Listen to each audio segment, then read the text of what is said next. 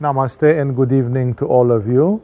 We are continuing with the discourses on the fundamental spiritual and yogic teachings given by Krishna in the essential text of Indian spirituality known as the Bhagavad Gita.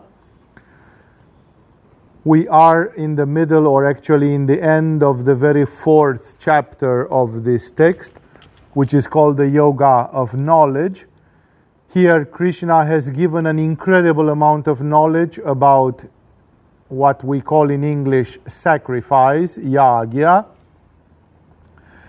By this understanding, actually, the essential process in spiritual practice, which either is done externally, formally, ritually, as in various religions, or internally in the spiritual practice by people who are on an esoteric path. And in the strophe number 34 of this chapter, Krishna is extolling this knowledge. He says that everything culminates in the spiritual knowledge. We'll see in a second, because he resumes again what knowledge is it that he is talking about. And he concluded by saying that know this, through homage, repeated inquiry and service, the man of knowledge who have experienced reality will teach you this knowledge. This being one of the bases of the process of guru and disciple, that a disciple in traditional India was giving homage, repeated inquiry and service, and because of this so-called good behavior, the guru was showering the knowledge which had the function of salvation. And now there start a few shlokas, the final shlokas of this chapter, in which Krishna is making a true ode to knowledge, to the spiritual knowledge. That's why tonight we start with a shloka, with the strophe number 35, which reads as follows. Knowing this, O Arjuna, you will no more fall into such delusion, for through this you will see all beings in yourself and also in me. This is again a very grand statement. Let us start seeing what Krishna speaks about. He says, knowing this, what this? What he just mentioned about sacrifice, about spiritual action, about all the forms of sacrifice, and that all the forms of sacrifice are forms of karma yoga, and all the things which I already described into our discourses here. And he says, knowing this, thus knowing the spiritual truth, you shall not, again, O Arjuna, become deluded like this. Like what? Maybe you don't know, or maybe you forgot. You knew and you forgot. This dialogue of Bhagavad Gita is a dialogue on a battlefield between Arjuna, who is a karma yogi warrior, and Krishna, who plays a very humble role apparently, but actually who is a very, very important character spiritually. He is the guru. He is the one who is the spiritual authority. Moreover, in India, he is the avatara. He is the divine incarnation for that cycle, for that time, and for that place. And therefore, Krishna says, you will no more fall into such delusion. What's the delusion? The delusion is that Arjuna is overwhelmed by human feelings, and he actually is in front of a task which is bigger than him.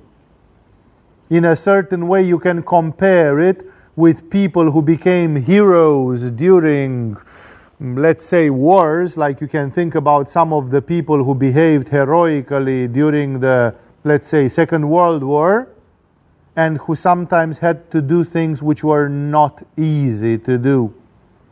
And those people had to choose a greater good. If I do this, 5 people will die. If I do this, 500,000 people will die. It's not easy to make such a choice. Nobody would have any ease in making such a choice. And yet, some people did. And Arjuna is a little bit into a similar predicament. And his thing is that he's thinking very small, as opposed to the famous expression which says, think big. Arjuna is momentarily, or was momentarily, incapable of thinking big. Arjuna was thinking about, that's my cousin, this is not honorable at all, I can't do this, what will people say about that? And he is about to shirk his spiritual duty. Arjuna was born, Arjuna was trained the whole life to be a perfect divine instrument. And exactly when he is about to do his divine thing, Arjuna flops. He becomes weak-kneed and he is about to give in. He is about to give up. And Krishna, fortunately, is there and is telling him, did you forget who you are? Did you forget what your duty is? It is exactly like somebody has been trained and is being hired to be a policeman, and when a common criminal strikes, the man who is the policeman suddenly gets afraid and he doesn't want to chase the criminal. Then why are you a policeman? Why did you hire to do this job? What the heck are you doing here? Then why do we pay you? Then why did you train so many years to become this? It's the same story, analogously spoken. And that's why Arjuna, the point is, Arjuna is about to shirk his duty. And Krishna is there to empower him, to wake him up. And Krishna is telling to him, remember who you are. Don't mock your condition. You are a hero. Therefore, in this situation, stand up and behave like a hero. What are you doing? And therefore, he says, knowing this, if you would have the spiritual knowledge, if you would have a global vision, you will not be deluded like this. What Krishna tells to Arjuna applies to every human being. Krishna says, if you, not only Arjuna, if you who are here would have the spiritual knowledge, you would not be deluded by small trifling things in the daily life. People constantly get deluded. Somebody takes you a piece of bread from your bag and you want to kill them. Something happens and you want to commit suicide. I don't know what, and you want to do something stupid. But if you would know what Jesus knew, or what Krishna knew, or some of the great spirits knew, you would react in a different way. The people of knowledge, the real spiritually awakened men and women who are the great luminaries, the great spirits of this planet, they acted in a different way because they knew something which the normal person doesn't know. And what those people knew is not a theoretical knowledge, it's not something which you read in a book. It's an experimental knowledge, it's an existential knowledge that you understand something, you see something, you realize something, and then automatically you cannot see the world in the same ignorant way in which you did before. And that's why before he said that if you address a guru and if you serve that guru, if you behave properly, those people who have knowledge, they will pass this knowledge on to you. Which it is not like the Central Intelligence Agency that they pass intelligence to you, that they pass information.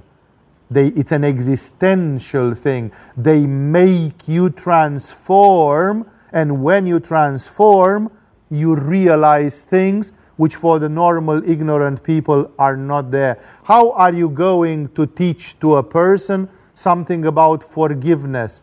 Sometimes forgiveness seems to be unacceptable.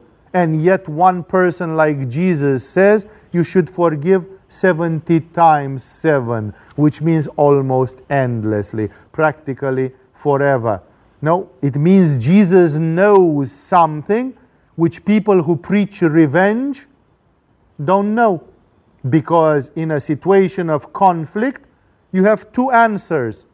One of them is the old Jewish law, which says an eye for an eye and a tooth for a tooth, which comes from Manipura Chakra. And the other one is the law of Jesus, which comes from Anahata Chakra, and which says if somebody slaps you on one cheek, give him the other one as well. And if one asks you for your shirt, give him your coat as well. And if one asks you to accompany him for 100 yards, accompany him for 1,000. This is a different value. Like when Jesus says this, he shows that he sees, he understands, he feels, he realizes something which the normal person does not.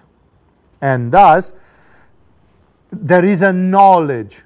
And he says, knowing this, having this higher level of consciousness, says Krishna, you shall not, O Arjuna, become deluded like this. Basically, he says, right now, you are in a low level of consciousness, and what I am doing here with you, says Krishna, is I am giving you a crash transmission of knowledge. I am trying to rise your level of consciousness so that you can act from the heart or higher, and you can act like karma yoga, like sacrifice, and in that way you can do whatever you have to do as a hero. You can live up to your condition for which you have been groomed, educated, grown up to be such a hero, because the humanity needs you right now at your best. So he says once more, knowing this, O Arjuna, you will no more fall into such delusion.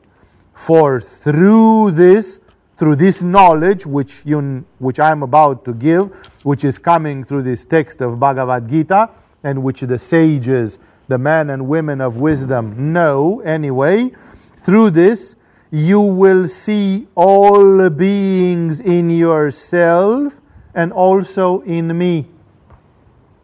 This is a beautiful statement because it creates a triangle. First, let's take the first part of it. You will see all the beings in yourself. Try to realize all the beings. There are 6-7 billion people in this world today. Not to mention all what the Buddhists call all the sentient beings, such as the animals and even the plants. It's very difficult to count how many billions or trillions of sentient beings exist only on this earth. But let's think only about the human beings, which are supposed to be the flowering of evolution, the acme of evolution until today. Until today, we do not have knowledge of any species which is more evolved, which goes into Buddhahood and enlightenment like the human beings.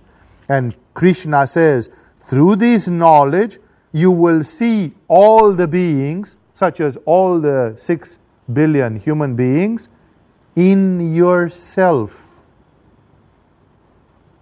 How can you see billions of human beings like you are here in front of me, and at the same time I can see that you are in myself? But then myself sounds like it's bigger than yourself.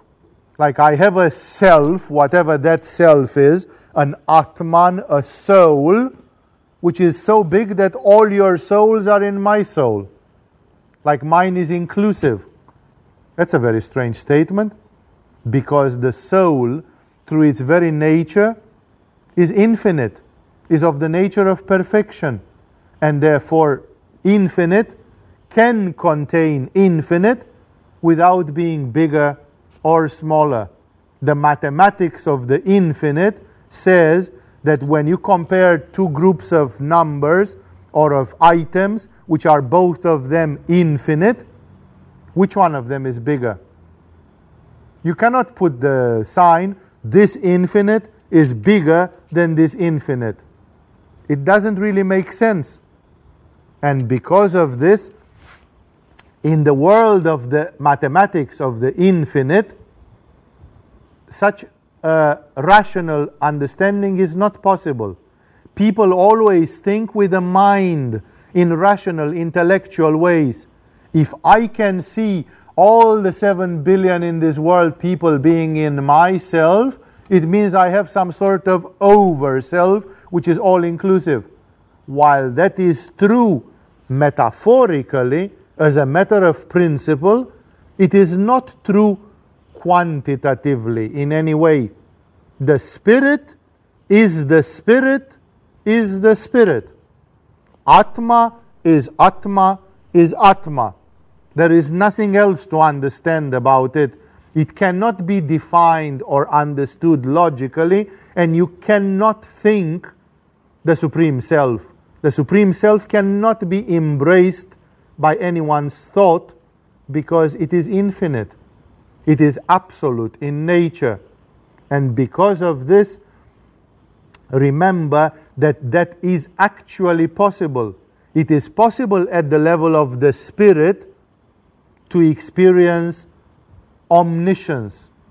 The brain can never express omniscience because the brain is an ensemble of billions of neurons, the billions of neural cells, and even though the brain is powerful, amazing, complex, and even today we don't understand most of what's happening in this brain, nevertheless the brain cannot contain an infinite knowledge. You cannot, the sensory organs, the pathways, everything which you have, they can trickle knowledge at a certain rate. Maybe if we take a special drug or something, we can have 100 times more knowledge than in the daily life. But 100 times more knowledge, it's still not infinite. It's just 100 times more than the rate in the daily life. That's still a limited speed.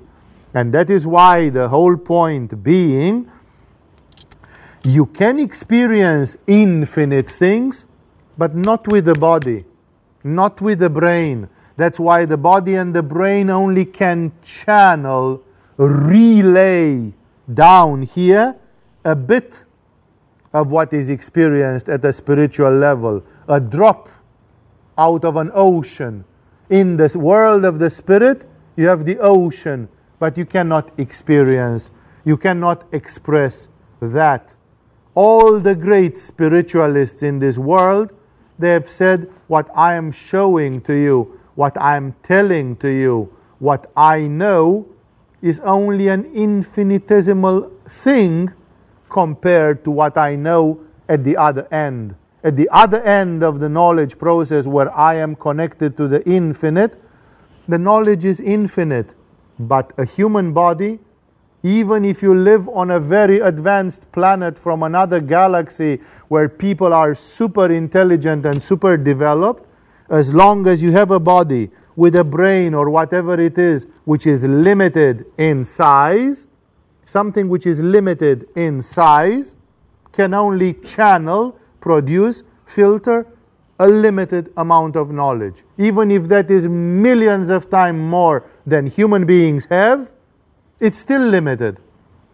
The only unlimited thing can be beyond the body, beyond the matter. And that is why the human spiritual being reaches in a sort of duality. There is a sort of dilemma. There is a double vision. I know that all the beings are in me, and if all the beings of this planet are in myself, then it somehow feels like I am God, which is God's truth ultimately. And it is not only Jesus who said, I and my Father are one and the same, but it is Mansur, the Sufi mystic, who said, I am Allah. It is Shankaracharya, Adi Shankaracharya, who said, I am Brahman. It is Abhinavagupta, who said, Shivoham, I am Shiva, and the list could continue almost endlessly. If not endlessly, then at least a lot. And that's why this experience in which I am the universe, I contain all the beings, it feels like almost like you are in me, you are my children, you are almost like my creation. I can understand everything. This is an expression of the state of enlightenment and of the state of full divinization of the human being. So Krishna says, then you can see all the beings in yourself. In your higher self, you can see every human being on this earth, because every human being on this earth and all the sentient beings in this universe, but let's focus on something which your mind can at least semi-conceive of. Every human being on this earth is created by Atman. Every human being on this earth is a production, so to speak, of the Supreme Self. It's an emanation of the Supreme Self. And the Supreme Self is one and the same. If I am Atman, you are Atman as well. And therefore, if I look at myself, I see all the human beings in myself, because they are nothing else but reflections, shining of myself. And that's why Lao Tzu says, if you know other people, you are strong, but when you know yourself, then you are really strong. The real strength is not the strength of the muscle or the strength of holding information about other people, quantitative information, again, a la CIA or something. The real strength is the strength of Jesus. It is the strength expressed by the Greek dictum, which says, know thyself, and you shall know the universe. Because the universe is emanated by the self, which is yourself as well. And because of this, we are children of the same infinite. This doctrine which Krishna is teaching here is unacceptable by the mind, and it is not accepted in the dualistic theologies. In all the forms of dualistic spirituality, like most popular religions are, to say I am God is considered to be a blasphemy. And yet Jesus said it, and he was not a blasphemer, but people considered him a blasphemer. Nevertheless, Mansur said it, and he was considered a blasphemer. Shankaracharya said it, and because he was in India, where the Vedantic ideas have been preached, he was contested, but he got away with it somehow. He also died pretty young, so he didn't have the time to take all the clobbering that he could have taken. It was said by Abhinavagupta, but Abhinavagupta was the representative of the most esoteric and elite form of tantric teaching of whole of India and perhaps of Asia. And he got away with it in Kashmir, where people were immersed into the non-dualistic study of Kashmirian Shaivism. And that's why I say it's very difficult to understand it with the mind. No, not very difficult, impossible. If you try to understand this with the mind, you will reach to only wrong conclusions. There is only a perfume of it which speaks somehow without words to your higher self. You know somewhere that there is oneness. You know that there cannot be truth which is higher than oneness. You know that the ultimate reality is oneness. And oneness means I am that, and that I am, and you are that, and thus there is a community. Here Krishna says, you will see all the beings in yourself. This still is lacking one little point. I have a self which is called Atman, and which is a mysterious spirit, some sort of transcendent spiritual reality, and I am emanated by that. And so is she, and so is he. Fine. So we are all produced. This is missing one aspect. That aspect is hated in some non-religious environments.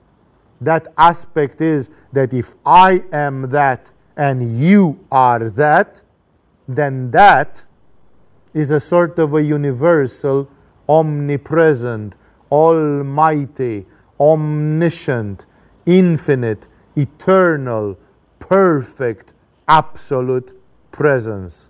That presence is called in the Western philosophical thinking God. It is called in Vedanta Brahman. It is called in Buddhism the Buddha nature or the void. It is called in Greek philosophy the absolute. It is called in the Judeo-Christian Islamic traditions either Jehovah or God the Father or Allah. There are different names given to a reality which surpasses the mind, and the mind does not have any hope or perspective of understanding it logically or rationally. And that is why Krishna wisely, he doesn't want to leave it to the level of the self. Oh, this is about human beings. Every human being is a God. Every human being is a product of Atman. I am Atman, you are Atman. Lovely, we are all Atman. That can lead, and it did lead in some spiritual errors in the history of this planet, into a sort of error. It's incomplete spirituality. It's like the cherry is not put on top of the cake. You are making a wonderful cream cake, whipped cream. It's beautiful, decorated, prepared for the birthday. And there is one little thing. You have to put that cherry on top of the cake. So there is it looks finite. Without the cherry on top of the cake seems to be missing something. That something is the idea of a universal consciousness which embraces all, and that's why it does not belong to me. If I reduce it to me and you, then it's about me and you, but there is no God. But of course, we cannot let God out, but we pretend for a second we don't want to think about that. That is what philosophically or theologically in the Judeo-Christian and Islamic tradition is called Luciferianism. Luciferianism is to think that man does not need God and can do anything by itself. It's a wrong philosophical idea. And that's why Krishna, who is very aware of the spiritual truth when it is said, expressed clearly, Krishna says, then knowing through this knowledge, through this divine knowledge, you will see all the beings in yourself and also in me.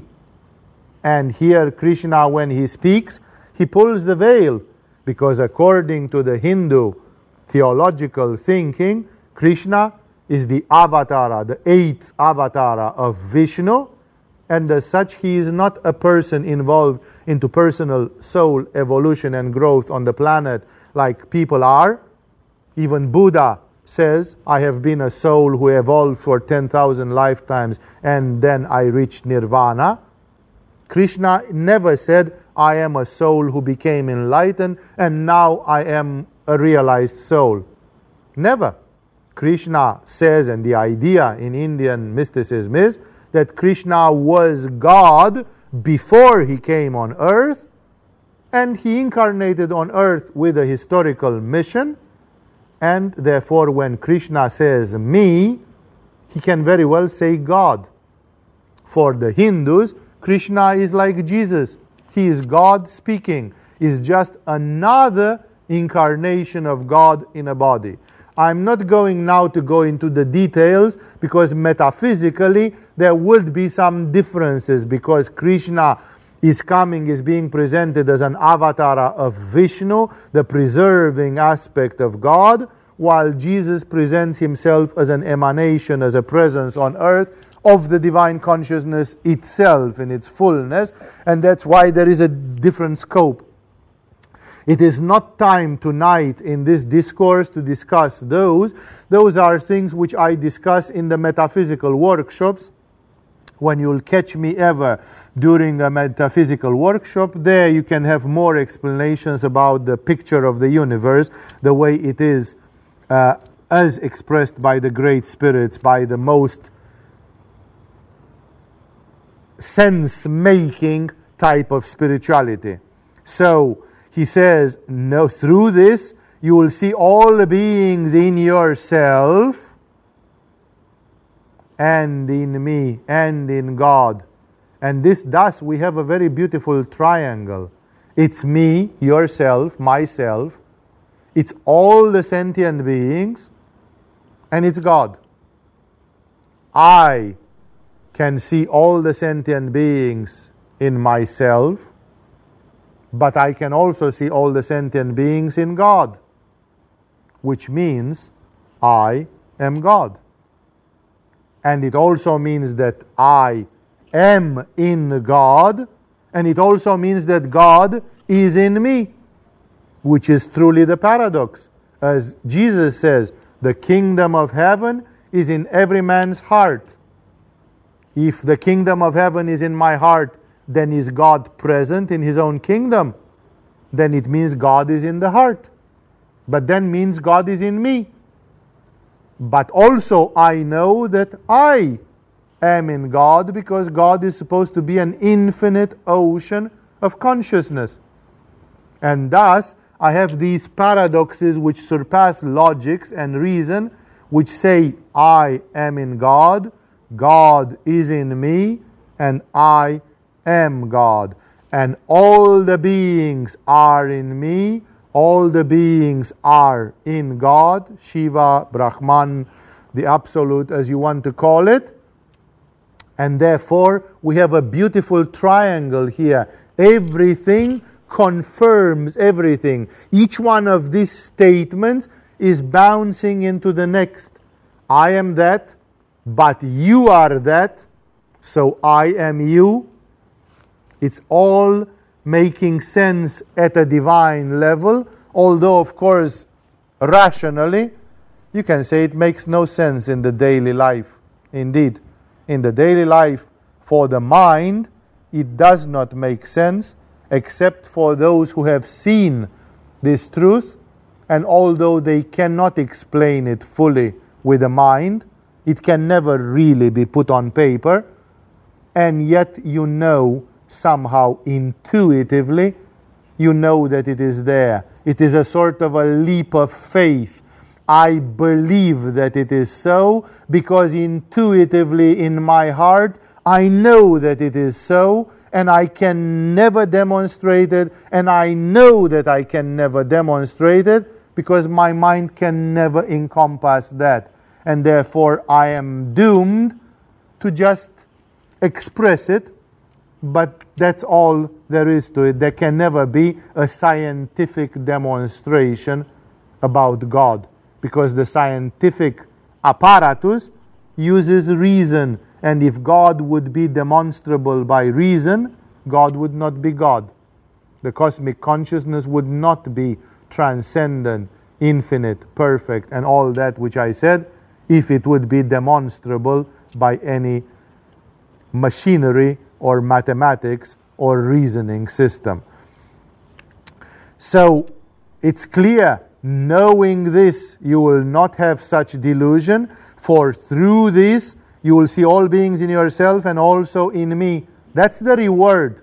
That's the description of the state of samadhi. Sometimes in yoga, if we describe too technically the state of samadhi, we say, if you do asanas, then you go to pranayama. If you go pranayama, then you go to pratyahara, then to concentration, then to meditation. And those of you who will make it to the top of the mountain will experience different degrees of the state of samadhi. And somebody will say, is it worth it? Like, yeah, sure, Buddha wanted to achieve this nirvana, and so did Swami Shivananda, and so did, sure, lots of saints and lots of mystics, but is it worth it? Like, tempt me. It's exactly like Neo in the famous cult movie, The Matrix. He wants to know what the Matrix is, But Morpheus tells him, unfortunately, nobody can tell you what the matrix is. You have to see it for yourself. So it's the red pill or the green pill. You have to see, you have to do it yourself. And he tells him, I can't even guarantee it's going to be pleasant, but it's going to be the truth. You are going to see things. In his illusion, he needs to be tempted. Why is Neo tempted to find what the matrix is? The other people in Kansas City, they eat their hot dogs and they couldn't care less about what the matrix is. Why do you want to find out what the matrix is? At home you have cousins and friends and relatives who don't give a shit on what you are doing.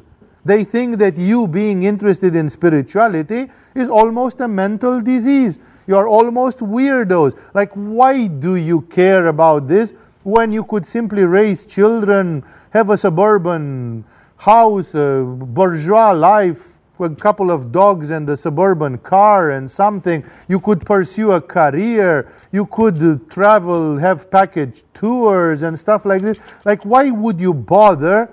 Like, I want to know God, I want to reach nirvana, I want to know who I am, I want to reach the infinite. That almost sounds like a pathological thing. You cannot be happy with the things of the daily life, and you are looking for something which is infinitely bombastic and big and grand and so on. What's this? And that's why people cannot understand that. And that's why we say, why does Neo want to see what the matrix is? What moves him?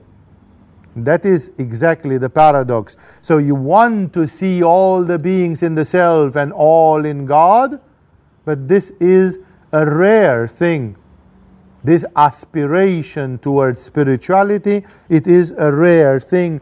And that's what it is promised. As I said before, we describe the state of samadhi. And if somebody is a bit narrow-minded and dull and doesn't have a good spiritual karma, so somehow that person is blind spiritually, that person, two people come to Agama, they listen to the beautiful illuminating lectures held by Agama teachers about essential issues in your life, and one clicks and says, I have to come back or I have to stay here more. This is answering to something very important for me. And another one says, it's not really that important. Yeah, sure, these are very good speakers, but like the soul is not touched. And one of them says, I heard about enlightenment and samadhi, and my whole being vibrates with it. I want it. I don't know why, but I want it. And another one says, for God's sake, I have attended the same lecture with you. I sat just beside you. And I got something completely different out of it than you. And therefore, the point is that very often it's very difficult to explain what the state of enlightenment is. Some people say it's eternal happiness. Some people say it's eternal life. Those people who say it's eternal happiness, they address to the people who are unhappy. Every unhappy person looks for eternal happiness. But those who say it's eternal life, they apply to the people who are afraid of death. You are afraid of death? There is a way of never dying, immortality. It's just a language of tickling the human beings, of tempting the human beings. Come, the matrix is going to give you eternal life. The matrix is going to give you happiness. The matrix is going to give you knowledge. The matrix is going to give you almightiness. By this, I'm just luring the person towards enlightenment. All the systems of spirituality rely on this. We can't tell you exactly how the matrix is, and therefore we can only tantalize you. We can only tease you. We can only tempt you. Come to the top of the mountain. It's so wonderful. Why is it so wonderful, right? We can't explain. Ramakrishna got to the top of the mountain and he died agonizingly with cancer in his throat. Okay, this gives a different perspective about what the top of that mountain is. Jesus was on the top of the mountain and he died nailed on a cross and screaming, my God, why have you left me?" Therefore, what is the top of the mountain? Because if somebody says it's eternal happiness, when you look at Ramakrishna, when you look at Jesus, and when you look at 20 others, you don't really see eternal happiness always. Not in the way in which the Svadhistanistic mind of people imagines it anyway. And therefore, here is what Krishna has to say. Krishna has to give his version of the things. Like, why would you be interested to see what the matrix is? Why should you do meditation? Why should you do yoga? Because then you can see all the beings in yourself and in God. Some people will say, I prefer the bliss angle to it. Good. Krishna is then not talking to you. He's talking, other people feel inspired by this. Like, that's a description, because what we always lack is what's at stake. People say, I would do 6 years of meditation and yoga, 8 hours per day minimum. But tell me, what will I get from it? Tempt me. Make me interested in it, and then I will decide. There are people who want to become successful politicians. There are people who want to become PhDs and academics. There are people who want to become billionaires. Everybody wants to become something, thinking of the advantages of it, looking forward at what it is. And for the people who want to reach nirvana, there are always various descriptions trying to tempt you. It's like selling a little bit the state of samadhi. You know, if you get to the state of samadhi, you will never lose the continuity of the consciousness, and you will reach a form of immortality, of spiritual immortality. Even if your body decays and dies one day, which it usually does, you will remain perfectly aware in your higher consciousness, and when you die, you shall die no more. You shall remember a conscious spirit in God, with God forever. Some people buy this. Some people say, I'll have a bit of that, please. Yeah, that interests me. And therefore, there are different angles. That is why it is very important in spirituality to know, why do we do spirituality? Here is an angle.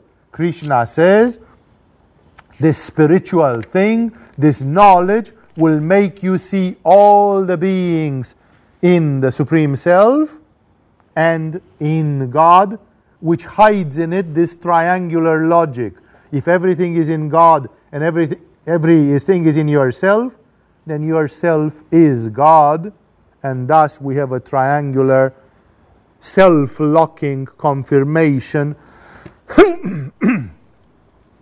And then Krishna continues, even if you were the most sinful of all sinners, you would cross over all evil by the raft of knowledge alone. That's one of the fears. Even Jesus answered to this fear. Jesus comes and says, even if you are the sinner of all the sinners, if you repent, God can forgive you in 1 second. The sins of 100 eons can disappear in a fraction of a second if the grace of God is applied, because the divine is almighty, and nothing which can seem big to you or to the rest of the humanity is necessarily difficult or impossible for the divine consciousness, which is infinite and thus has no limitation of any kind. And therefore, this statement is universal, and you find it in all the traditions. Here is how it is expressed by Krishna. Even if you are the most sinful of all sinners, yet you shall verily cross all sins by the raft of knowledge alone. That's an ode to knowledge. What do you need? You need knowledge. It's exactly the same which Buddha said. Buddha said, the human pain or suffering is caused by ignorance. And what's the opposite of ignorance? Knowledge. But not knowledge from the books. Knowledge from your realization. And therefore Buddha says, if you have knowledge, you have destroyed the suffering. Any one of you wants to stay out of pain, and we're not talking about physical pain, we're talking about suffering as the category, as the philosophical category of the human suffering, then Buddha says, cultivate knowledge. Knowledge eliminates suffering. And then you can say, but wait a second, does it mean, then why did Ramakrishna have a cancer? Why did it mean that you as a yogi cannot fall down and hurt yourself, strike your big toe into some piece of wood or a stone and then have pain for a few days or some? Isn't that pain? Yes, it is. But that would, to apply this statement there, then you would need to apply it to the level of perfect knowledge. If you would have a perfect knowledge, then you wouldn't even strike your big toe on a rock, because you'd be omniscient and you'd be able to sail through this world just like that. There would be zero pain, no physical. And people say, and what about when you die? We heard that some people, when they die, they go short of breath. And is that still a pain? It's a discomfort. Like, very few people just die serenely with a smile on their lips. There is usually a struggle to let go of your physical body. What have you got to say about that? If you would have the perfect knowledge, you would simply sit down and go out through the top of your head, and that would be it. Like, even death could be like the theory, if you want to take it theoretically and idealistically and perfectionistically, the statement still holds. If you would have, but people say, but what about if you get hit by a tornado, by a hurricane? If you are a person of full knowledge, you will move out of that geographical area before the tornado comes. Like, if you would have full knowledge in all its aspects, because it doesn't mean only, again, informational knowledge, indeed it would be possible. And then you are going to say, but Swami, then why did Ramakrishna have a cancer? Why did the spiritual people still accept a certain degree of pain? They must have had something in that knowledge which made them consider that that was worthwhile, that that was important for them to do it that way. They were looking at it in terms of compassion, of loving kindness, of love your neighbor as you love yourself, and a few other such enormous values. And because of this, they crossed some limits. They were not applying that knowledge about which Krishna speaks and about which Buddha speaks. They were not applying it 100% and perfectionistically, because there is a wisdom to it. First of all, in this world, nothing is perfect. In the world of matter, nothing is infinite in space, nothing is eternal in time, and there are always damaging and limiting factors, such as wear. Everything gets worn out. Even the pyramids of Egypt are slowly turning into sand, dust, and rubble. Nothing goes forever. In the physical world, there is always, any one of you has studied physics, especially mechanics. In mechanics, there is always the hypothesis, the idea, the mental experiment, what would be if objects could move through this world, like vehicles, different objects, if they could move without friction, like zero friction, things gliding 100%. But that, of course, does not exist. It's just a utopian example, which makes that if you'd have a piece of iron on the ice, like on a skating ring, you could just push that piece of ice and it would go with a constant speed forever, for 1,000,000 kilometers, because there is no friction and it would never slow down. In practice, there does not exist any such thing on the face of this earth. It's only hypothetically in physics, like a mental experiment. And that simply says we live in a world where there is friction, where there is limitation, where there is decay, where there is entropy, where there are such factors. And because of this, it would be paradoxical that Buddha, who is a great sage, wants to live in a physical body, in the physical world, in an universe characterized by imperfection, but he should apply somehow a miraculous knowledge that in the middle of an imperfect universe, imperfect through the very laws of which constitute it, Buddha should be the one perfect thing, because I can't even call it a body or a person anymore. Buddha would be the one perfect thing in a universe which otherwise is inherently imperfect from so many standpoints. No. Then of course Buddha, who lives ecologically, harmoniously, in resonance with nature, then Buddha says, even I shall die one day, because on the face of this earth every creature is born and dies. If I, Buddha, apply my perfect knowledge so as not to die anymore, that's simply like a thorn in the eye. It's a sort of a thing which stands out of the whole thing, paradoxically and absurdly, because in this universe things are attuned to a certain rhythm. There are laws of evolution and of becoming.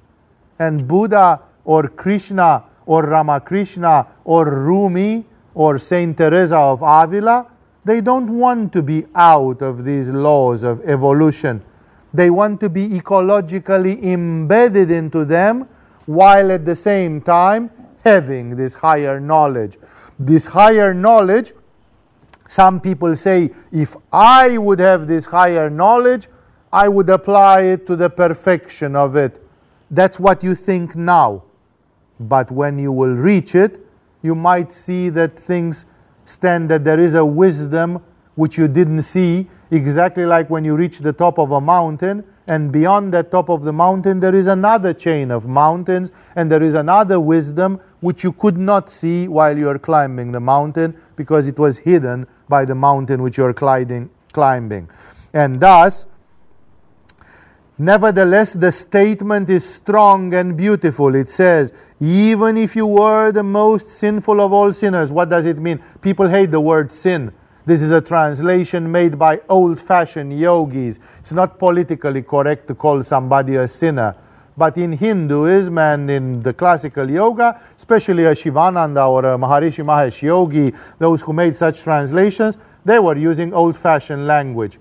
Today, you have to be more soothsaying and to use a more politically correct language, and that's why you would say, even if you are the person with the heaviest karma in the world.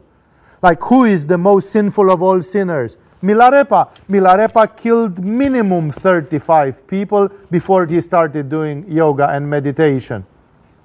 Then a person like Milarepa says, how many people do I know around me who killed 35 people?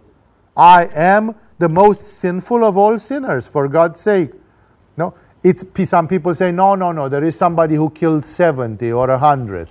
That's purely subjective and emotional. A person who blames themselves doesn't think rationally and says, "Yuppie, I'm not the most sinner of all sinners because I found out that there is one who is more wretched than I am."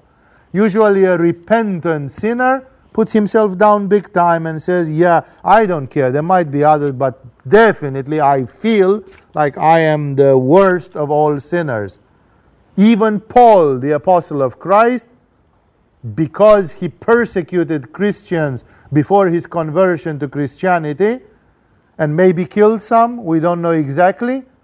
Paul, when he speaks in one of the letters, he says, because Christ Jesus came to earth for the sake of all sinners, out of which the least of them, the last of them, the most wretched and dirty of them, am I. Paul doesn't say, oh, I have been cleansed by Jesus and now I am saved and I am an apostle and let me give you the good tidings. Till the end of his life, Paul says there are sinners in this world and the last of them, the worst of them is I. He doesn't brag that now I am the apostle of Jesus Christ. He says that's a grace which is way too big for me. I don't deserve it. I am the most wretched of all the sinners in this world, and somehow by a mercy which seems to be totally undeserved, God has asked me to give the message. And I'm giving the message, but I'm never forgetting what a terrible person I was and what I did and so on. That's, of course, to cultivate humbleness. One of the things which modern people don't have is humbleness. Everybody is arrogant, full of vanity and pride. And the vanity and pride is worse than murder on the scale of the sins. The devil is fallen in the Judeo-Christian Islamic mysticism because of pride. Not because of murder, not because of theft, not because of fornication. The devil is fallen because something which is much worse than murder and fornication and theft, because of pride.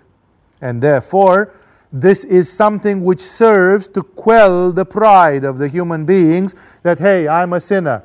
It's not a negative thing. People say, yeah, you put yourself down, and then it's a negative self-suggestion. It doesn't work that way. Paul was powerful and inspired and beneficial and brilliant and active and very divine, although he says, I am the most wretched of the sinners in this world, because he did it like an act of humbleness, not as an act of self-destruction. And thus, but that is something which you have to understand by spiritual practice. The distinction is very difficult to see for outsiders who are not doing a spiritual practice. So, the powerful statement is amazing.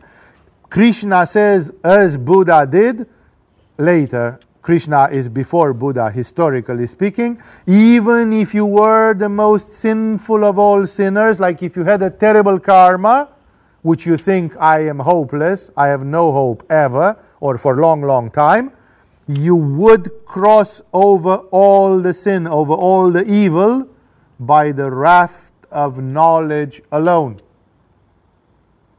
Like what he says, I hope you are getting it loud and clear. Krishna says, knowledge, and I'm saying it again and again, not book knowledge, not scientific knowledge, existential, spiritual knowledge which comes from realization and from self-realization. And Krishna says, through this knowledge, exactly as with a raft you can cross over an ocean, you can go over all the negative karma. In case you didn't get it, let's say it once more, even more simple. Krishna says, knowledge destroys the karma. Knowledge burns the karma. Those of you who reached in the third and several further levels of Agama Yoga practice, you know that the yogis have materialized this in actual yoga exercises. There are yoga exercises which work on a certain chakra for developing the knowledge, and those yoga techniques are famous precisely for this, that they destroy the karma. So the yogis have even made it technologically down to earth, like not only statements and philosophy. In Krishna is not teaching yoga techniques at this point. And that's why he announces the idea, he sets it forth as a philosophical principle which I hope you will remember as long as you live. With a raft of knowledge, you can cross over the ocean of an astounding amount of sins or negative karma. Knowledge is the thing which destroys negative karma. People would say, what about the grace of God? That also, even more than knowledge. But you have no control over the grace of God. Knowledge, you can work for knowledge. For the grace of God, you can pray. And you can say, God, forgive me. I killed 35 people. God, or all the Buddhas of the past, present, and future, or whatever your spiritual background is, whatever is the supreme spirituality for you, help me, forgive me. Is it possible? Yes, it is. It does happen. It's actually recommended that you do that as well. And it does happen often because there is grace, there is compassion which pours over you. But that is not a guarantee. That takes a sort of a surrender and let it happen when it will happen and how it will happen. Krishna describes a yoga technique and he says, he doesn't say you are going to reach enlightenment, but he says with knowledge you can destroy sins. You can destroy negative karma, bad karma. That is why, my dear ones, never stay away from knowledge. One of the signs of decadence is that people are not longing for knowledge. Albert Einstein said the religion and the scientific research have the same root, the desire of people to attain knowledge. Somebody wants to attain knowledge about reincarnation. Is there reincarnation or not? What have I been in my previous life if there is reincarnation? And some people try to make a chronovision, parapsychological radionic machine. Some people try to do, I don't know what, psychological hypnotherapy things. And some people try to do meditation to go into their third eye and see memories from previous lives. Everybody, either you are a scientist or a meditator, you are curious, you are enthusiastic, and you need some answers. Only that the method which you choose to use is different, because some people believe in instruments, devices, measurements, and some people believe in themselves. The scientist, the materialistic scientist, not the enlightened scientist like Albert Einstein, who had a foot in both worlds, but the skeptical materialistic scientist never believes in himself. He doesn't realize that his brain contains in itself the answer to his question. And he believes in voltmeters and ampere meters and other devices. That's because he projects his confidence out of himself.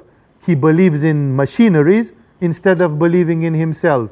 The meditator says the machineries suck. I have the answers in myself. Therefore, these are just two ways of doing the same thing. And what the tragedy is that people lose their curiosity, their scientific research. You find people doing scientific research when they are 20 years old, but today less and less. How many people do you think today are going in research in physics, in chemistry? We live in a much more luxurious world than 100 years ago. 100 years ago, Miss Curie with her husband, they were spending 30 years in a barn which had no heating, in the winter as well, to distillate pechblenda into radium and to discover radioactivity and a new chemical element in the periodic table of elements. Very uncomfortable. They burned themselves. Pierre Joliot-Curie died of cancer during this research because he irradiated himself too much, and he died not realizing that radioactivity would have such toxic effects on the human body. So people were dying to do scientific research. Today, people drop out of the school before they finish high school. They don't want to learn. When the United States of America wants to hire researchers for computer programming or from NASA, they take them from Mexico, from China, from India, from Eastern Europe until a couple of years ago, until they screwed that part of the world as well. From all parts of the world where people were still eager for scientific things, for mathematics, physics, chemistry. Remember that if you do not have a genuine desire to know the truth, you actually are not longing for knowledge. And that's one of the signs of ankylosing of the brain. When your body ankyloses in its joints, you are not flexible anymore. You cannot do Padahastasana, you cannot do Cobra, because your body has become stiff. But it's not only the body which becomes stiff. Mens sana in corpore sano. The healthy mind is in a healthy body. If your body becomes stiff, your mind becomes stiff. Therefore, one of the biggest dangers is not that your body slowly decays, the mind decays. And that's why people become 50 years old. They lost the juice. They lost their ojas. That's why even young people at 20, they don't do scientific research. Because you can be sure that Pierre Joliot-Curie was not masturbating when he was 20 years old. Because masturbation was considered smut and a blasphemy in those historical times. And then he had ojas to be interested in the structure of the atom. Today, you masturbate since you are 14 and discharge that energy. And then who the heck wants to be a scientific researcher? No more, because there is no ojas. There is no sparkling pressure in your system. You are flat. You have gone flat. And thus, the tragedy is that people don't want to find God. The monasteries are empty. The Catholic Church sells monastery after monastery and church after church because nobody wants to be a monk and a nun anymore. The infrastructure was colossal from the medieval times. It's useless because only 10% of the people who were there are now. The population of the world has increased 10 times over, but the spiritual practitioners have decreased 100 times over. There are no more people who want to live in monasteries. There were 20,000 monks in Mount Athos in Greece. Today there are probably 2,000. And they expect that soon the elders will die and there will be 200. And those 200 will be administrators who will look at the icons to make sure when they have to be repainted and protected from rain. Not people of prayer. Not people who do 24 hours of prayer non-stop. People don't want to do scientific research and people don't want to do spirituality because of materialism, skepticism, cynicism, important psychological traumas, decay of the brain and of the body because of decaying health conditions like too much antibiotica, too much vaccination and other things which make the human being. 1/4 of the children are born autistic already. They are damaged goods from the beginning already. And the list could continue enormously. That's why maybe you don't realize, but knowledge today is decadent. People want to take it. Yeah, you want to see a quick video clip. You want to take it from YouTube. You want, like, nobody wants to study to understand. Of course, I exaggerate. There are still a few people who do, but so much less than before. Where are people like Albert Einstein and Niels Bohr and Werner Heisenberg and Schrödinger and Dirac and all the others, even later, the ones which came, Talbot and so many others? The list is so big. Where are they? It seems they don't make it anymore. Today we are just promenading a mutilated doll like that guy called Hawkins. That's the flower of the human science. Some paraplegic in a wheelchair who drools and who is supposed to be the miracle man. Where are the scientists? Where are the Charles Darwins? It looks like people say, but Swami, it looks like we discovered everything already. And it's not true at all. We sleep on a volcano ready to erupt. We live in a world of mystery. There are so many unknown and mysterious things in everything, in geography, in biology, in medicine, in psychology, in the paranormal, in the space research, in physics, in chemistry. There are so many things that we still don't know. But what people are lacking is the thirst for knowledge. And you can see that sometimes older people, when they are 50, 55, 60, or why not 80, they become more dull. Physiologists would say it's because your brain dies. You lose a lot of brain cells, either because you go into Alzheimer or because you drink too much or God knows why, or you sniff glue, and therefore you don't have brain capacity for it. It doesn't matter what the reason is. The fact is that people's thirst for knowledge disappears. As you get older, very few people are young when they are old biologically. Very few people, when they are 70 years old, they are ready to start a new adventure, to go and take a university degree, to learn something new, to start a new life. People always say, I'm too old, I'm tired. That's a symptomatic thing. You have to see it as a symptomatic thing because it's not black and white. It happens gradually along life. And if you will remember, those of you who attended with me the workshop on the art of dying, when I quoted for you the research of Dr. Raymond Moody, that angel, that being of light which comes to you short time after you pass away, when you are looking together at the story of your life, like you are watching a video movie, it's pointing at two things. And one of those two things, which are the only worthy things that apparently you can do in a lifetime, at least on this planet. And one of those is enriching your spirit, acquiring knowledge. Acquiring knowledge is as great as selfless love. Do not understand by any means that I am trying to put down selfless love. That's the other wing of the bird. But one which is overlooked very often is this.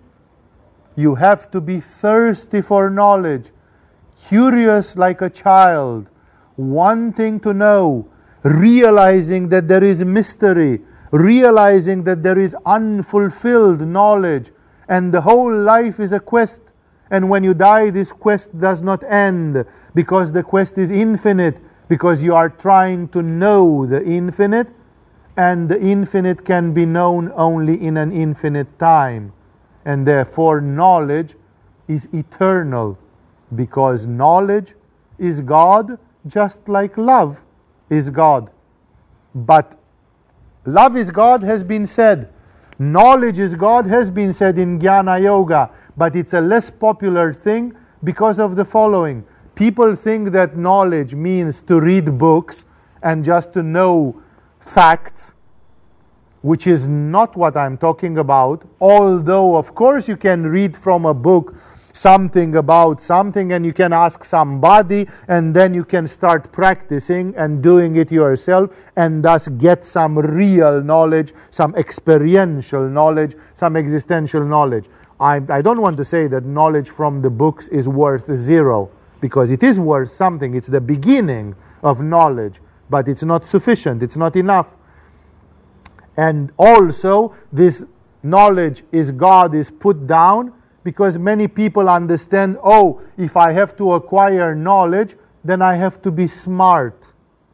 And many people live with a painful self-suggestion that they are stupid, that they are unworthy. And then people who feel, oh, I'm not intelligent. Look at Swami. Swami has a super IQ of some sort, and he understands and he can talk and he is obviously very knowledgeable. But me, I didn't even finish high school and I smoked lots of dope when I was young, and I think I'm a bit dumb. That is a terrible way to think about yourself. And such people say, if I'm not so smart, I think at least I have a great heart. I can love. Like people find compensation from knowledge into love, knowing intuitively that those who don't know can love, and those who love don't necessarily need to know. That is not true. It's a misunderstanding, because the knowledge is something which is deeper than the scholastic knowledge and the amount of scriptural or book knowledge that you have. The knowledge is something deeper, experiential, existential. So this is a very important statement, the value of knowledge. And Krishna insists, he really wants to make you understand what he's saying. And he says, as a blazing fire turns fuel to ashes, O Arjuna, so does the fire of knowledge turns all actions into ashes. This is why in yoga, this is called to burn karma. The simile used is coming from Krishna. Krishna says, all the actions can be turned into ashes. What do you mean to turn actions into ashes? Like, I am making a lecture and I want to turn this into ashes. That's a misunderstanding. You have to remember that the word action in Sanskrit is karma, and it has a double entendre. Karma means the action, but it also means the resultant of that action, the karmic consequence, the bouncing back, the boomerang effect, the reaction, which the human being has always to undergo sooner or later for their actions. Either good or bad, pleasant or unpleasant, it doesn't matter. And that's why actually what Krishna says here, let's read it again. As the blazing fire reduces fuel to ashes, O Arjuna, so does the fire of knowledge reduce all karma to ashes. Action, in Sanskrit it's karma. So when I read it in Sanskrit, suddenly you understand, because it's not about the action, it's about the other face of the coin. It's the other side of the coin that is referred. The reactions to the action. We are not interested to burn the action. We are interested to do the action in a spiritual way and to have no consequences for that action. That's what Krishna talks about. So hear it again. It's like this is black on white, and therefore it's like it cannot be expressed more clearly. As a blazing fire turns fuel to ashes, so does the fire of knowledge turn all actions, all karma to ashes. Those of you who have attended this discourse tonight or who will listen to it digitally at whatever time, you do not have the right to ask me again, how am I going to burn my karma? I gave you the answer from Krishna. It is knowledge. It is the fire of knowledge which burns the karma to ashes, which is a very technical, formidable, scary yoga perspective. Until Krishna would reveal such thing, everybody believes that karma is inevitable and you have to deal with it. But Krishna is the first one who first finds a roundabout. He skips it. He circumvenes it. He tricks it. He says there is a trick. There is karma, and you can burn karma to ashes. That's karma yoga. That's the function of yoga and working on the chakras and developing knowledge. You burn the karma. Any one of you want to get rid of your karma, you don't have to wait until it wears out by itself. That's the passive method. There does exist a proactive method. The proactive method is do yoga, especially the yoga which develops the power of your knowledge. And the fire of knowledge will burn all the karma to ashes. It's as simple as that. The answer, like it couldn't have been said more clear than that. That's why yoga has this frightening thing. It's possible to deal with karma in a technical way, because after all, karma is just an energy. Everything in this universe is an energy. Even karma. If it's an energy, then you can deal with it.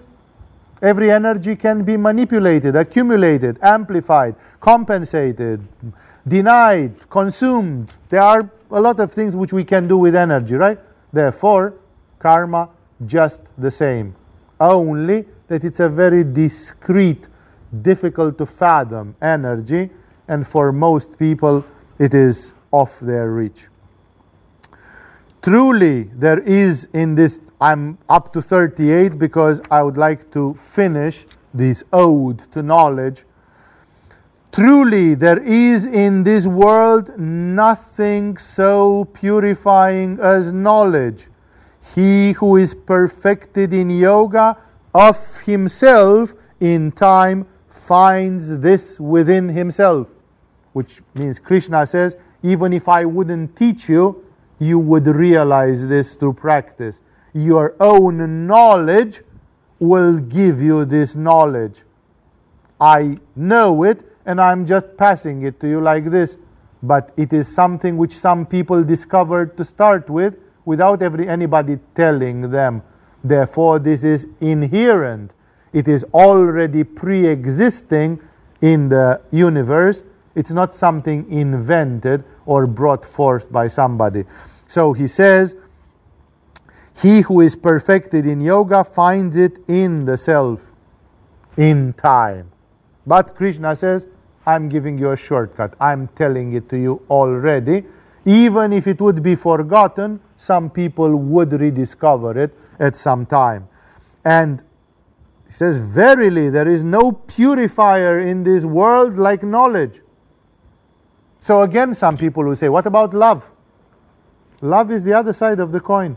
Knowledge and love go hand in hand. Here, Krishna does not describe the path of love. He describes the path of knowledge. So, he says, there is nothing in this world so purifying as knowledge. This is an arguable statement. Like people who don't believe in knowledge but believe in love, which is of course stupid because knowledge and love are hand in hand, but let's say for the limited human mind it can be seen like that, would argue and we say there is nothing so purifying in this world as love, because love is God. I am ready to concede that this mountain has two faces and it can be seen differently from the north face and from the south face. Here, Krishna is looking at the north face and he says, there is nothing so purifying in this world as knowledge. That is why I always recommend to you, develop knowledge. Develop knowledge. Find out where ignorance is. In Tibetan Buddhism, for example, ignorance, stupidity as it is translated, but it's not stupidity, it's ignorance, is very much related to the fifth element, to Akasha Tattva. So the impairing of the fifth element and of the corresponding chakra is automatically creating an impairment into the function of knowledge. Therefore, if you want to develop knowledge, you as yogis especially, you know what to do technically. You have it at your fingertips. You are being taught the full ABC of spirituality, the cream of the cream, the best, the knowledge authentically and fully. You cannot say, if you studied this yoga, that you do not understand how, which chakra and what yoga technique does increase your knowledge. It's everybody who has done 3 months of yoga knows where that goes. So, he says, as the fire burns, so does knowledge burns.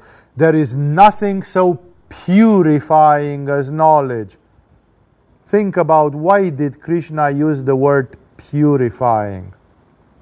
Knowledge purifies. It burns and it purifies. When we say purity, you think immediately about the fifth chakra, which corresponds to the fifth element.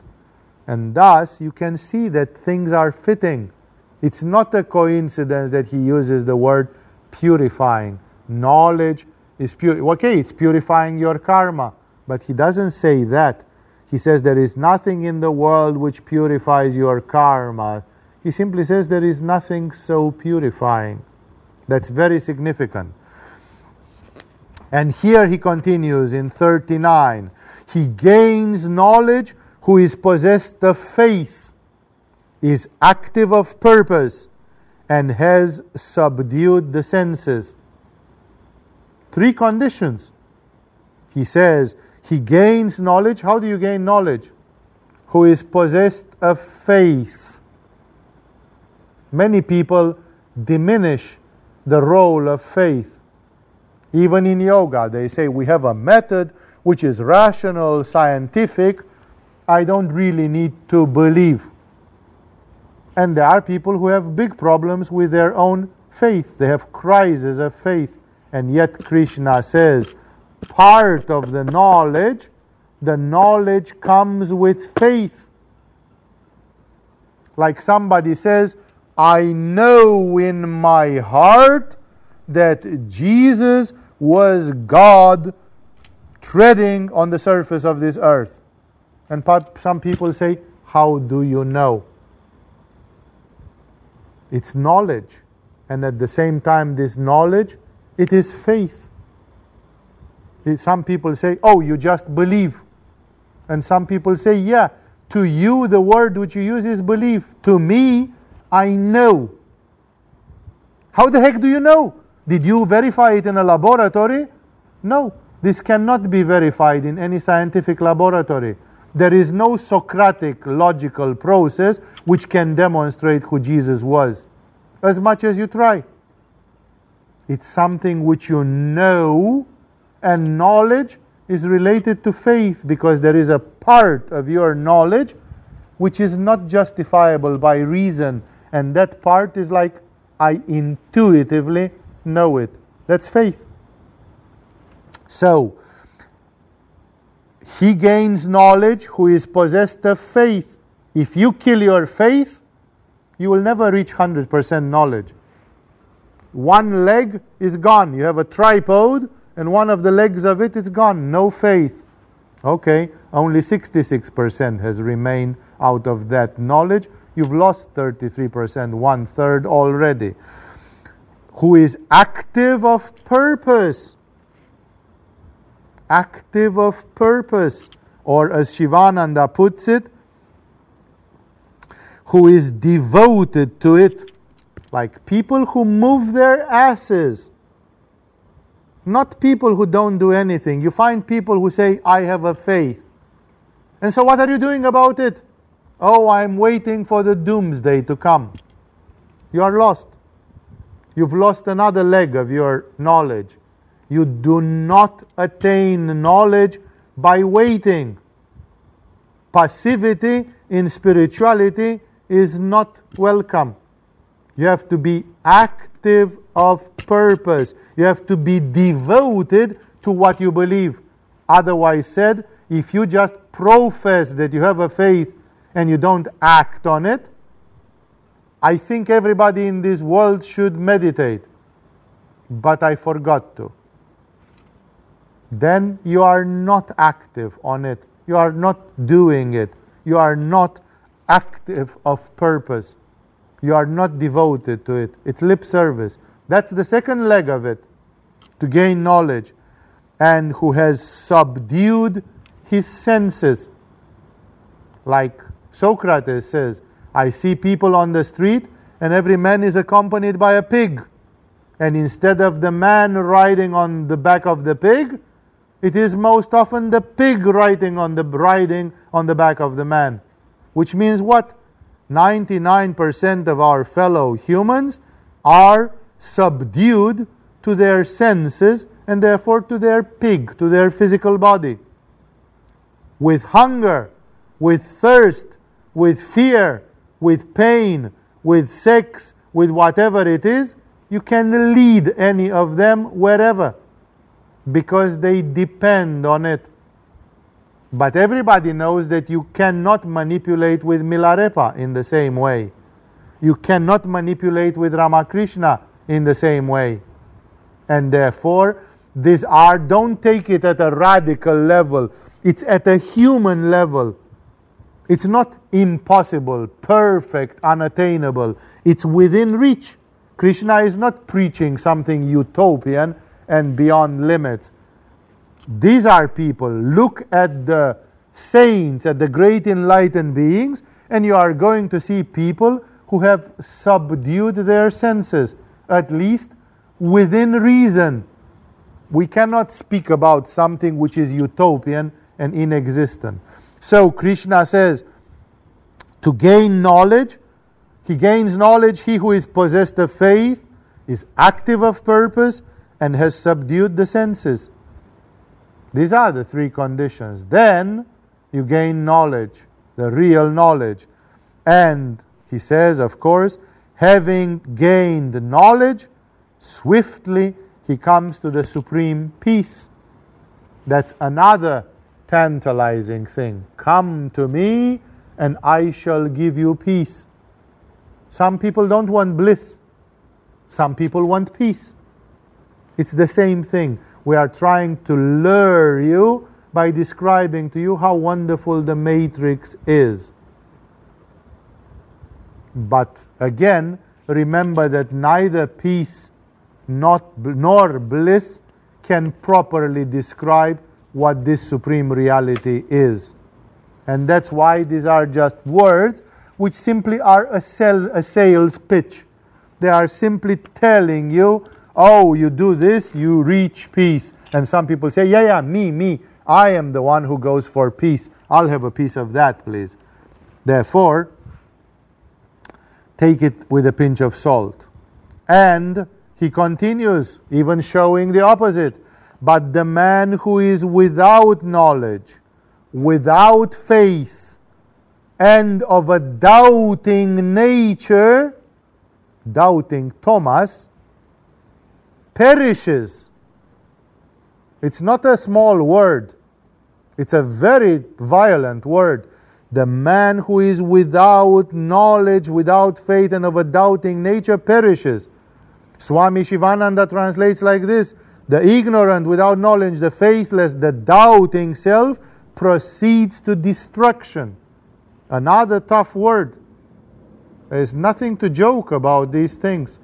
No knowledge, no faith, doubt, according to Krishna, is the sure recipe for disaster, for perishing, not suffering, perishing, disappearing, destruction. That's not a small thing to say. And he even says further, for the doubting mind there is neither this world nor another, nor any happiness. You want to hear that again? For the doubting mind, how many of you are doubting minds? There is neither this world, nor the other one, nor happiness. If you are doubting minds, do your utmost to get out of this condition. There is no room for doubt in eternal life. There is no room for doubt in spirituality. If you accept it in you, you are going towards perishing. The Western culture is criminal from this standpoint.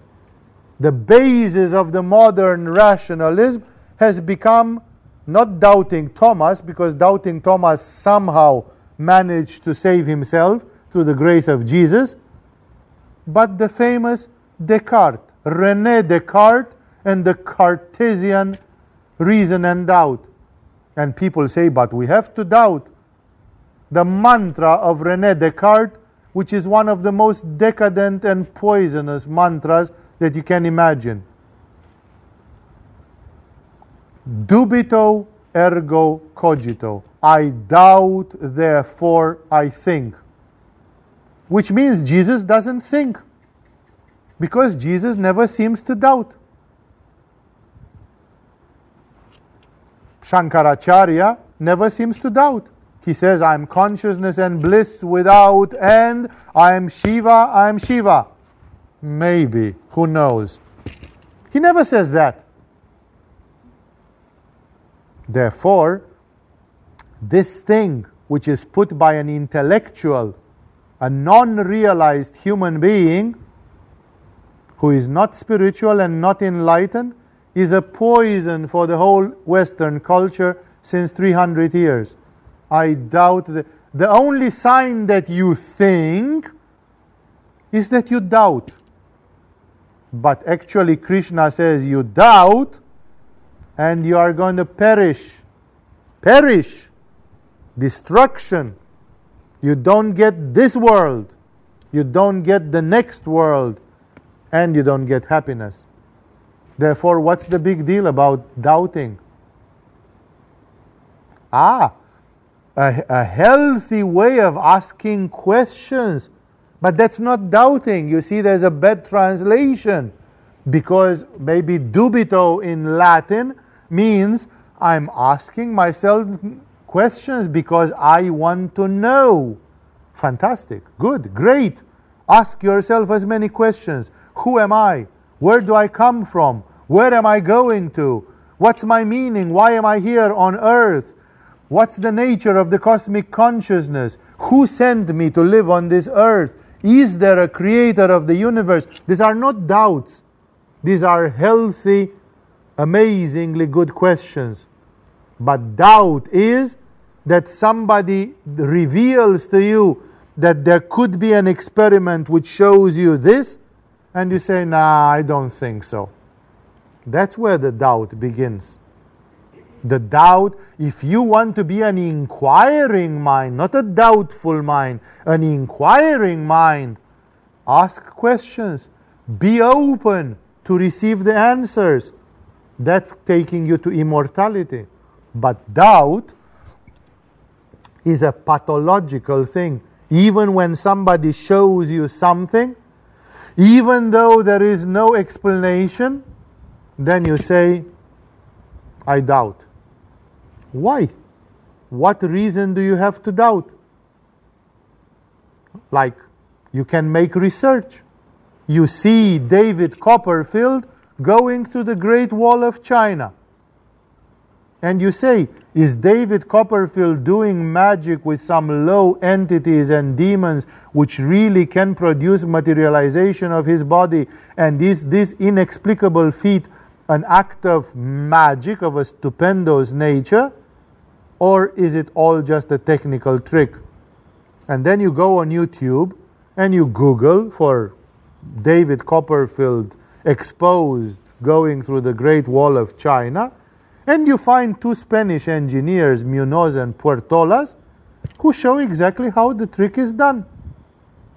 That doesn't mean that you have been doubting. You shouldn't have doubted that David Copperfield can cross through the Great Wall of China. That's stupidity. That's credulity, and that gives rise to fanaticism. You are free to ask the relevant questions. Is there any other way in which this could be explained? Is there somebody who knows more about this? But in the moment when you have exhausted all those questions, in that moment you can say, well, there is something. Of course, not without asking the good questions. Therefore, here some people say that doubting means not doubting. If you stop doubting, you should become a naive, credulous person. That's not what Krishna means. Krishna says, do not doubt when things are happening. Jesus makes Peter walk on water on the Sea of Galilee, and Peter walks for 3 meters, and then suddenly he flops into the water. And Jesus pulls him out of the water, still walking on the water himself, and he says, "Oh, you of little faith, why did you doubt?" Like Jesus gave him a brilliant example. In the beginning, hypnotically, he put in himself a faith, and after a few seconds, he withdrew it a little bit to see if the man can maintain it by himself. And as soon as Jesus withdrew his hypnotic support, Peter's mind said, "How the heck comes that I'm walking on water? This is not possible." Poof! Then he fell into the water. That doubt is the devil, because Peter could as well have said, Jesus made me walk on water.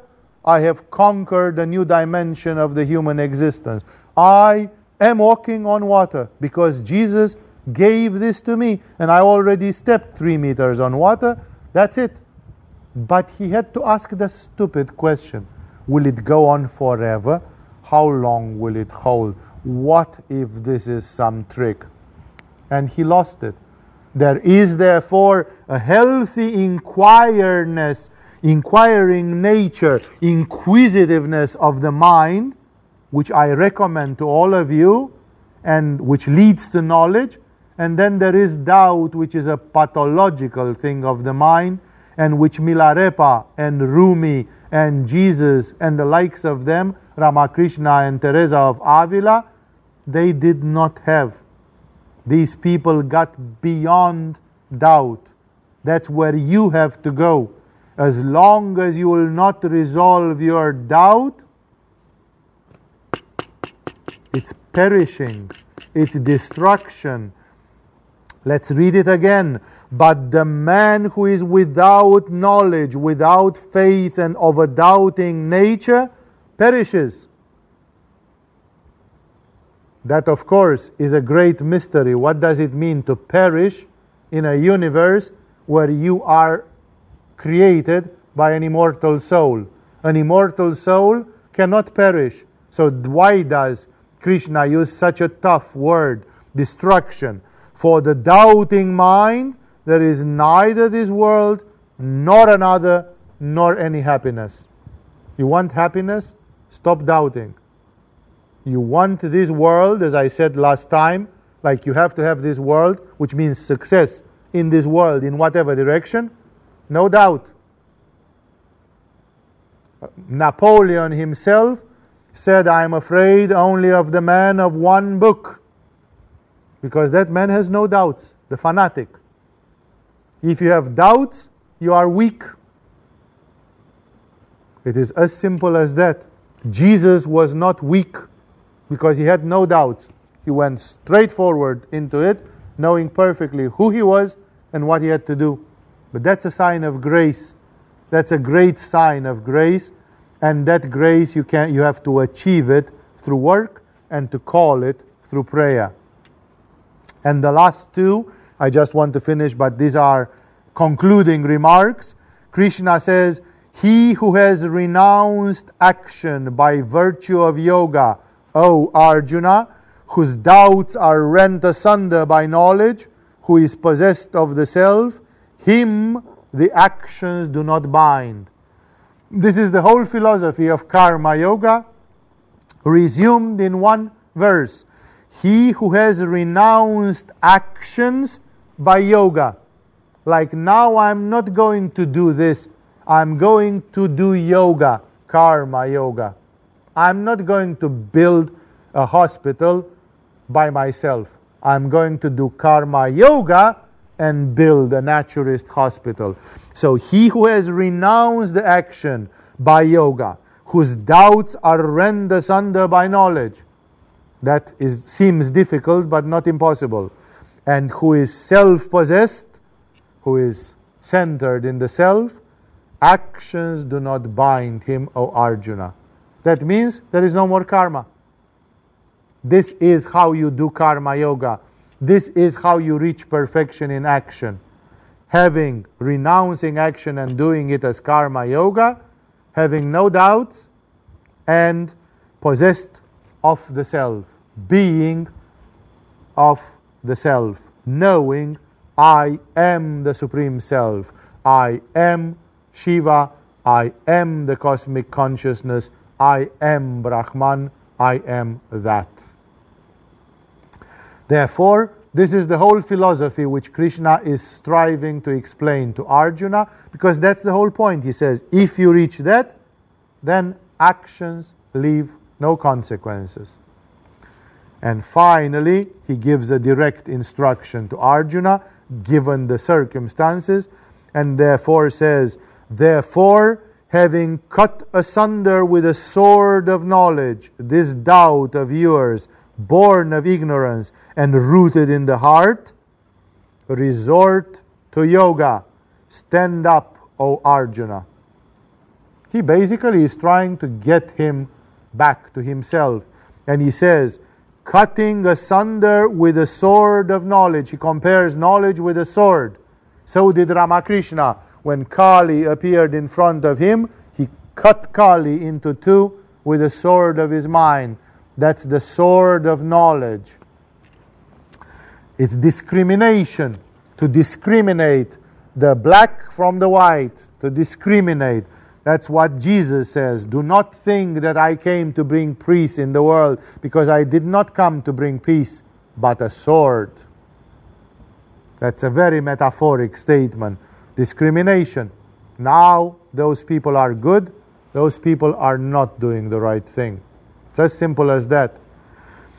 And he says, having cut asunder with a sword of knowledge this doubt of yours born of ignorance, because Arjuna is doubting seriously. Oh my God, am I really going to do this? I can't do this. And though, born of ignorance, he says, you are ignorant. I, Krishna, can see you are sitting there and looking in your own belly button and crying like a fool, and rooted in your heart. Like here, it doesn't mean the heart like Hridaya. It means the heart rooted in your heart like it's an emotional thing. It's in your heart, it's in your soul, it's in your psyche.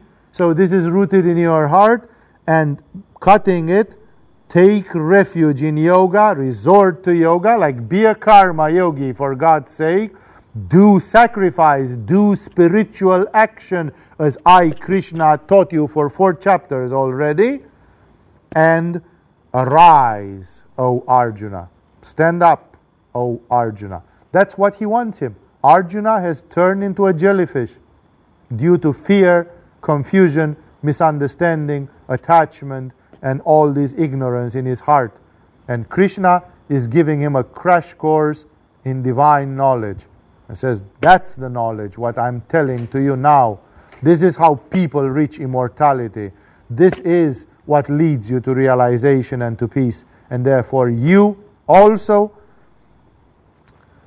cut the doubt with your knowledge and take refuge in yoga. I cannot conclude better the series of discourses of satsangs this year than telling you the same thing. Cut your doubt by knowledge, take refuge in yoga, and stand up spiritually. That's all you need to do. Stand up and be what you are supposed to be. Be what and who you really are. You can do amazing things, and it's all in there. It's just the doubt and the ignorance which produces all this illusion, all this drama, all this soap opera in which people torture themselves. With this we conclude our series. Remain in meditation, if you will so, for a couple of minutes to settle down. Namaste to all of you. And I will see some of you, many of you, hopefully, in the satsangs for 2012, which will start together with the first series of teaching of our new season. With this, we have finished for tonight.